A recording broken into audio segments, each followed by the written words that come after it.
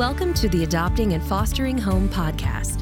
Whether your family has been on this journey for years or you're just getting started, we're here to support and encourage you along the way.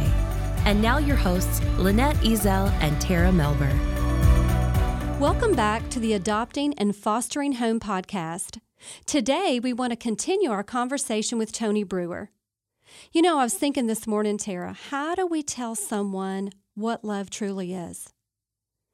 John, the beloved disciple, makes it clear that Jesus' love is active. This disciple, he wrote that by this we know love, that he, meaning Jesus, laid down his life for us, and we ought to lay down our life for our brothers in 1 John 3:16. And that just brings to mind Tony and his wife Cindy and their 5 beautiful daughters. They spend each day pouring into the lives of the least of these, and we just felt it pertinent to have Tony back today so that we can continue to hear what God is doing among the nations in the life of orphans. Glad to be here. Thanks for having me. Sure. Tony, a few years ago, your family felt the Lord leading you to do something pretty radical with your 5 daughters. So share with our listeners the life change that Cindy and you felt called to do. Well, we had been working in the adoption world for 13 years, and all along we had programs for children that were not being adopted in developing countries, whether it was Guatemala or Ukraine or China or Vietnam or Myanmar or Cambodia. But what we normally did was we worked with pastors and funded some sort of outreach in the various countries, and then I would go visit them once or twice a year. Mm-hmm. That part of the adoption work grew in our hearts, and I became almost obsessed with that group of children that were never going to be placed, never going to be adopted. If for every one child that is adoptable, I don't really know the figures, but I can say that there's 100 that are not going to be adopted and have great need. Right. And so the Lord increased that burden on our hearts to the extent that we knew that to continue in obedience, we needed to devote ourselves full time to that part, to that group of kids that were never going to be adopted. So to that end, we turned over our adoption work to others, and that work is still continuing and still doing great work. But we just don't have any. We're not a part of it, and so we formed Orphan Voice with the idea of just continuing to work with the kids that were not going to be adopted, just like we had been for all those years anyway. Not really a different group of kids, not really a different country. We just continued and focused on those programs that were designed for non-adoptable kids. And of course, to do that, you have to move. I mean, right. You just have to go. Yeah. You just have to go. That's a big step. How old were your girls when you went? How old were your girls? They were from 9 to 5. The twins were 5. Wow. And the oldest, Jillian, was 9. And we went over on I had built up over 1 million miles of frequent flyer miles.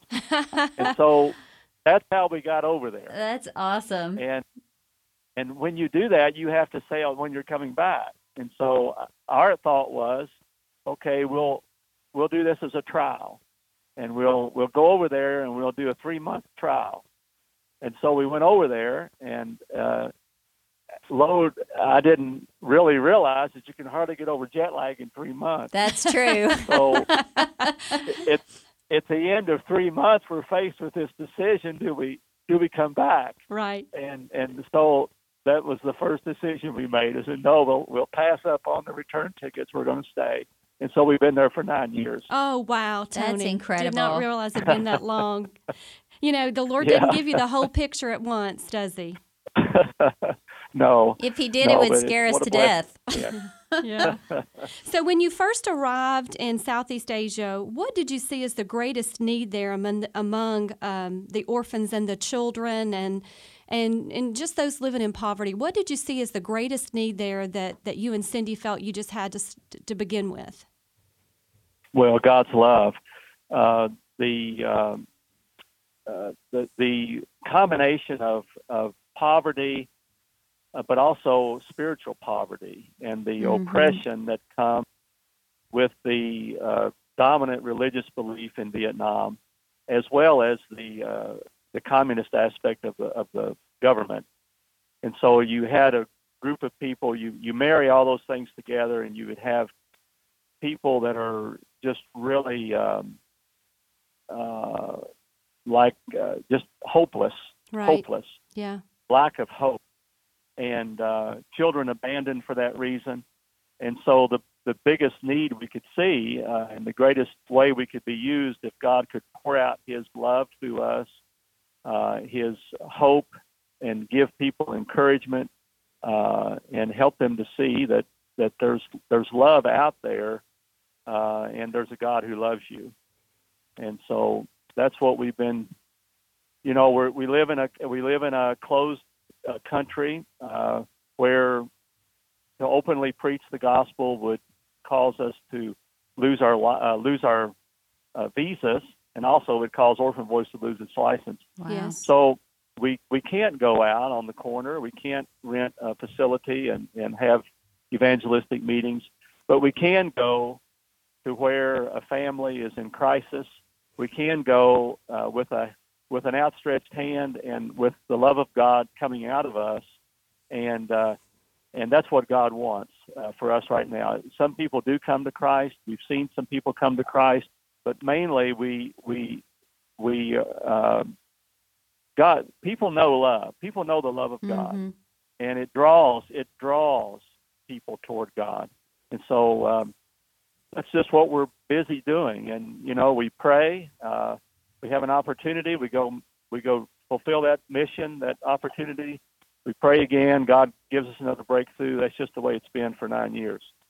Total step of faith, isn't it, on a daily basis? Well, Yes.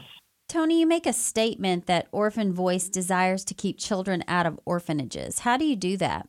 Yeah. Well, this one specific program that we have designed to do that is called, aptly called, Keeping Families Together. And so we will identify families that are in crisis, and that where it's likely that the parents are going to ask the government to allow them to put one or more of their children in an orphanage. In Vietnam, I suspect in many countries, but in Vietnam, most of the children that are in orphanages are not true orphans. Right. Very few. Not like the children that we worked with in Chinese orphanages, Lynette, so much. So there's lots of families that feel like that the best way out for them and for their child is to put them in an orphanage. And so we work with the family, with counseling, our particular effort is a intensive 18-month program to come along the side, to encourage, to provide training. A lot of times it's just basic parenting skills. There can be an alcohol problem, and part of that is helping them make more money, because if we can help them make more money, that's going to take away the pressure. And so we've graduated. It's a new program. We've graduated 7 families, and we've got 7 more right now that we're working with. 42 family members in those 7 families. Wow. So it's been successful. I mean, I can't say that every family we've seen. 2 of the first 7, we didn't achieve what we wanted to achieve. But for 5 of them, for 5 of the 7, they're stable. There's no more talk about the child going to an orphanage. They're paying their bills. There's enough money to buy food. And so we consider that a great success. Sure. Absolutely. Tony, I know one of my favorite ministries that I read about on Orphan Voice and in the newsletter is called Hope House. Can you tell us more about that? Hope House came about as so much, really as most of all of what we're doing came about. That is, we see a need and we pray about how we can address the need.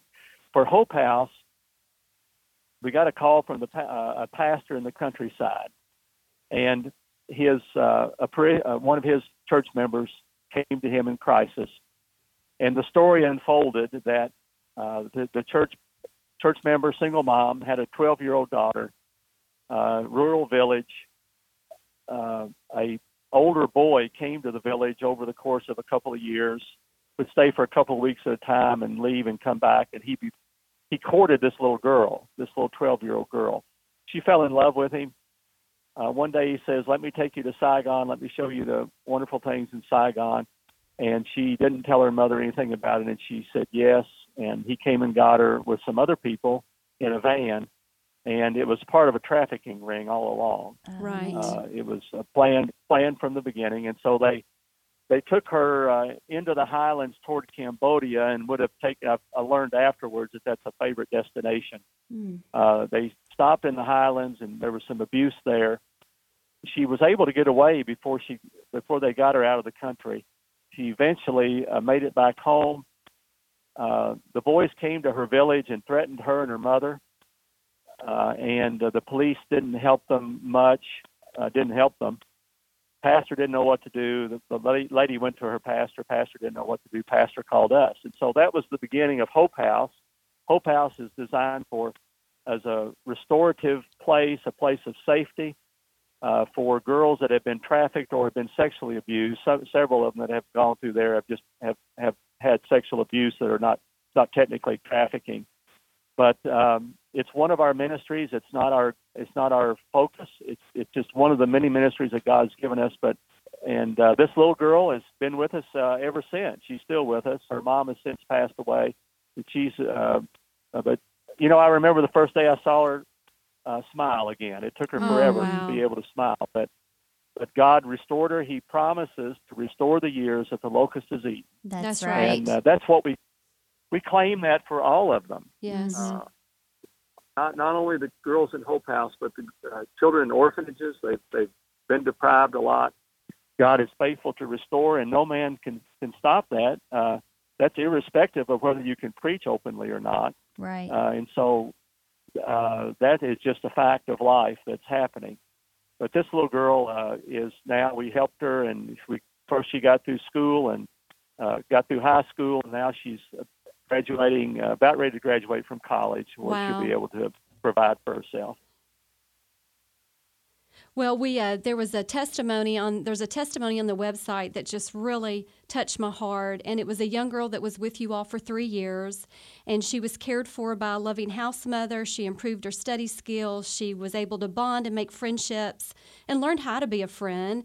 She worked hard. She earned a college degree, and she now has a good job. And so to me, this is the goal. It comes full circle. She's working, paying rent, living with a roommate. She's taking care of herself. She's a member of the local fellowship.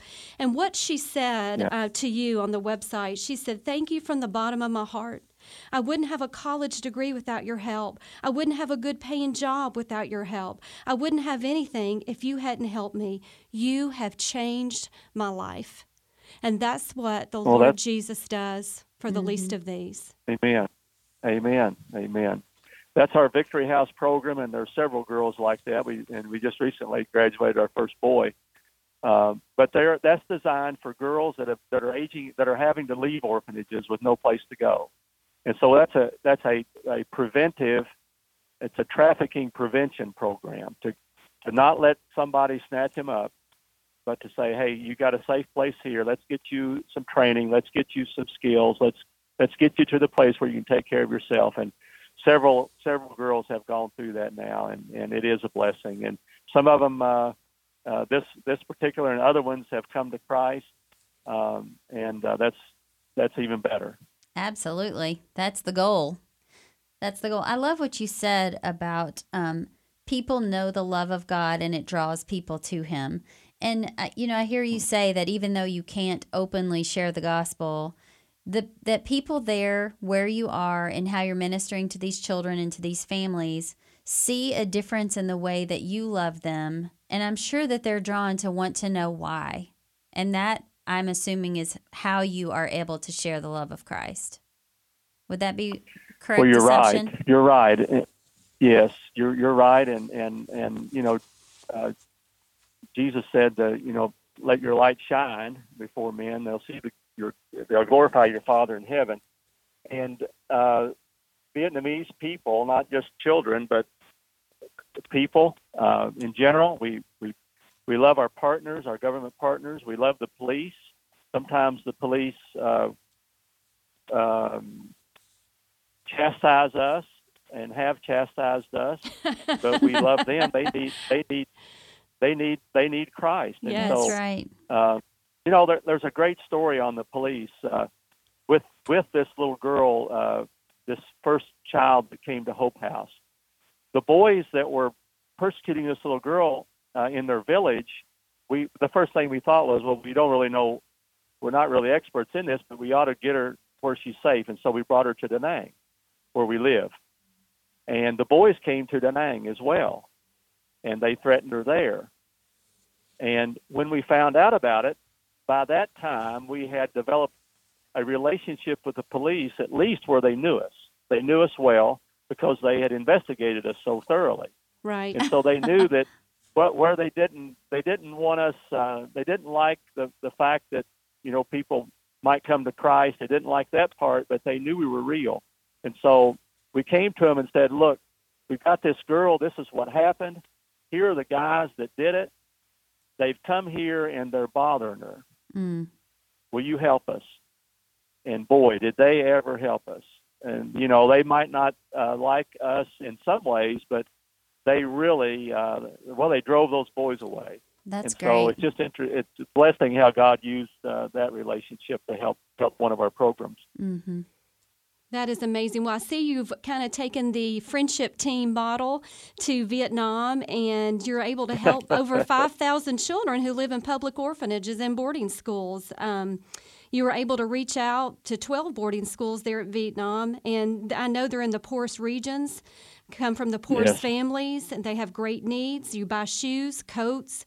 You deliver food on a daily basis, I'm sure, but I'm just overwhelmed, and I'm thinking about families who are listening that maybe God is calling them to get out of their comfort zone, to move past the new car and the biggest house and all of that, and those in ministry who have limited resources. But there is something we all can do, and so Tony, can you speak to that?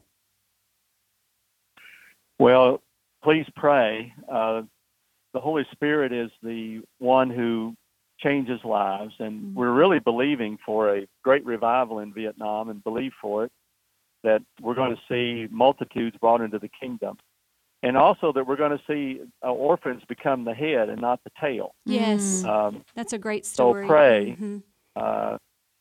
But we welcome friendship teams. We'll have 2 next month, and so we'd love to have people come, church, Sunday school, groups from churches, families, come and get your hands dirty and see it and smell it and touch it.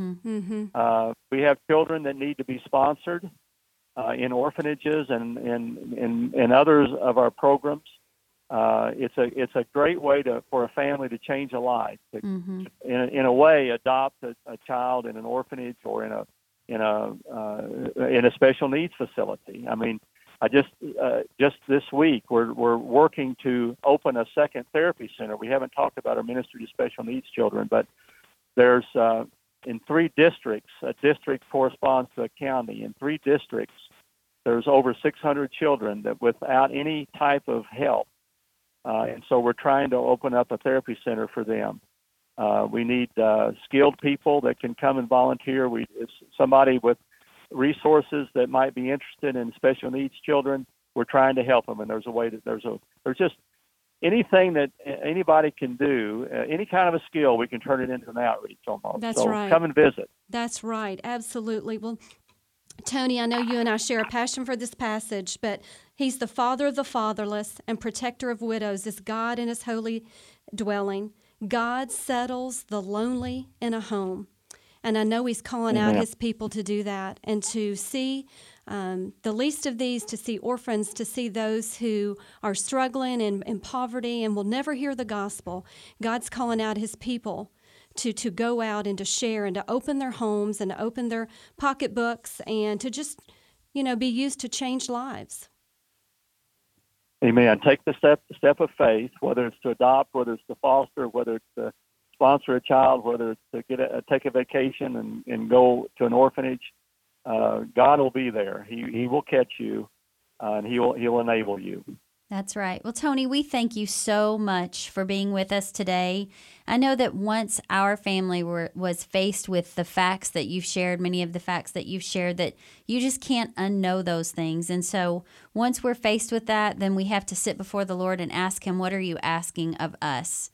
So it's a privilege to hear your story and to hear of God's faithfulness to bring glory to His name through your family's obedience. And we really do pray that our listeners will explore your website, which is orphanvoice.org, to see how they can join in God's work. You've been listening to the Adopting and Fostering Home podcast. We're so glad you've taken time to listen today. Keep in mind, we are a ministry of the North American Mission Board and funded through the Annie Armstrong Offering and your giving to the cooperative program.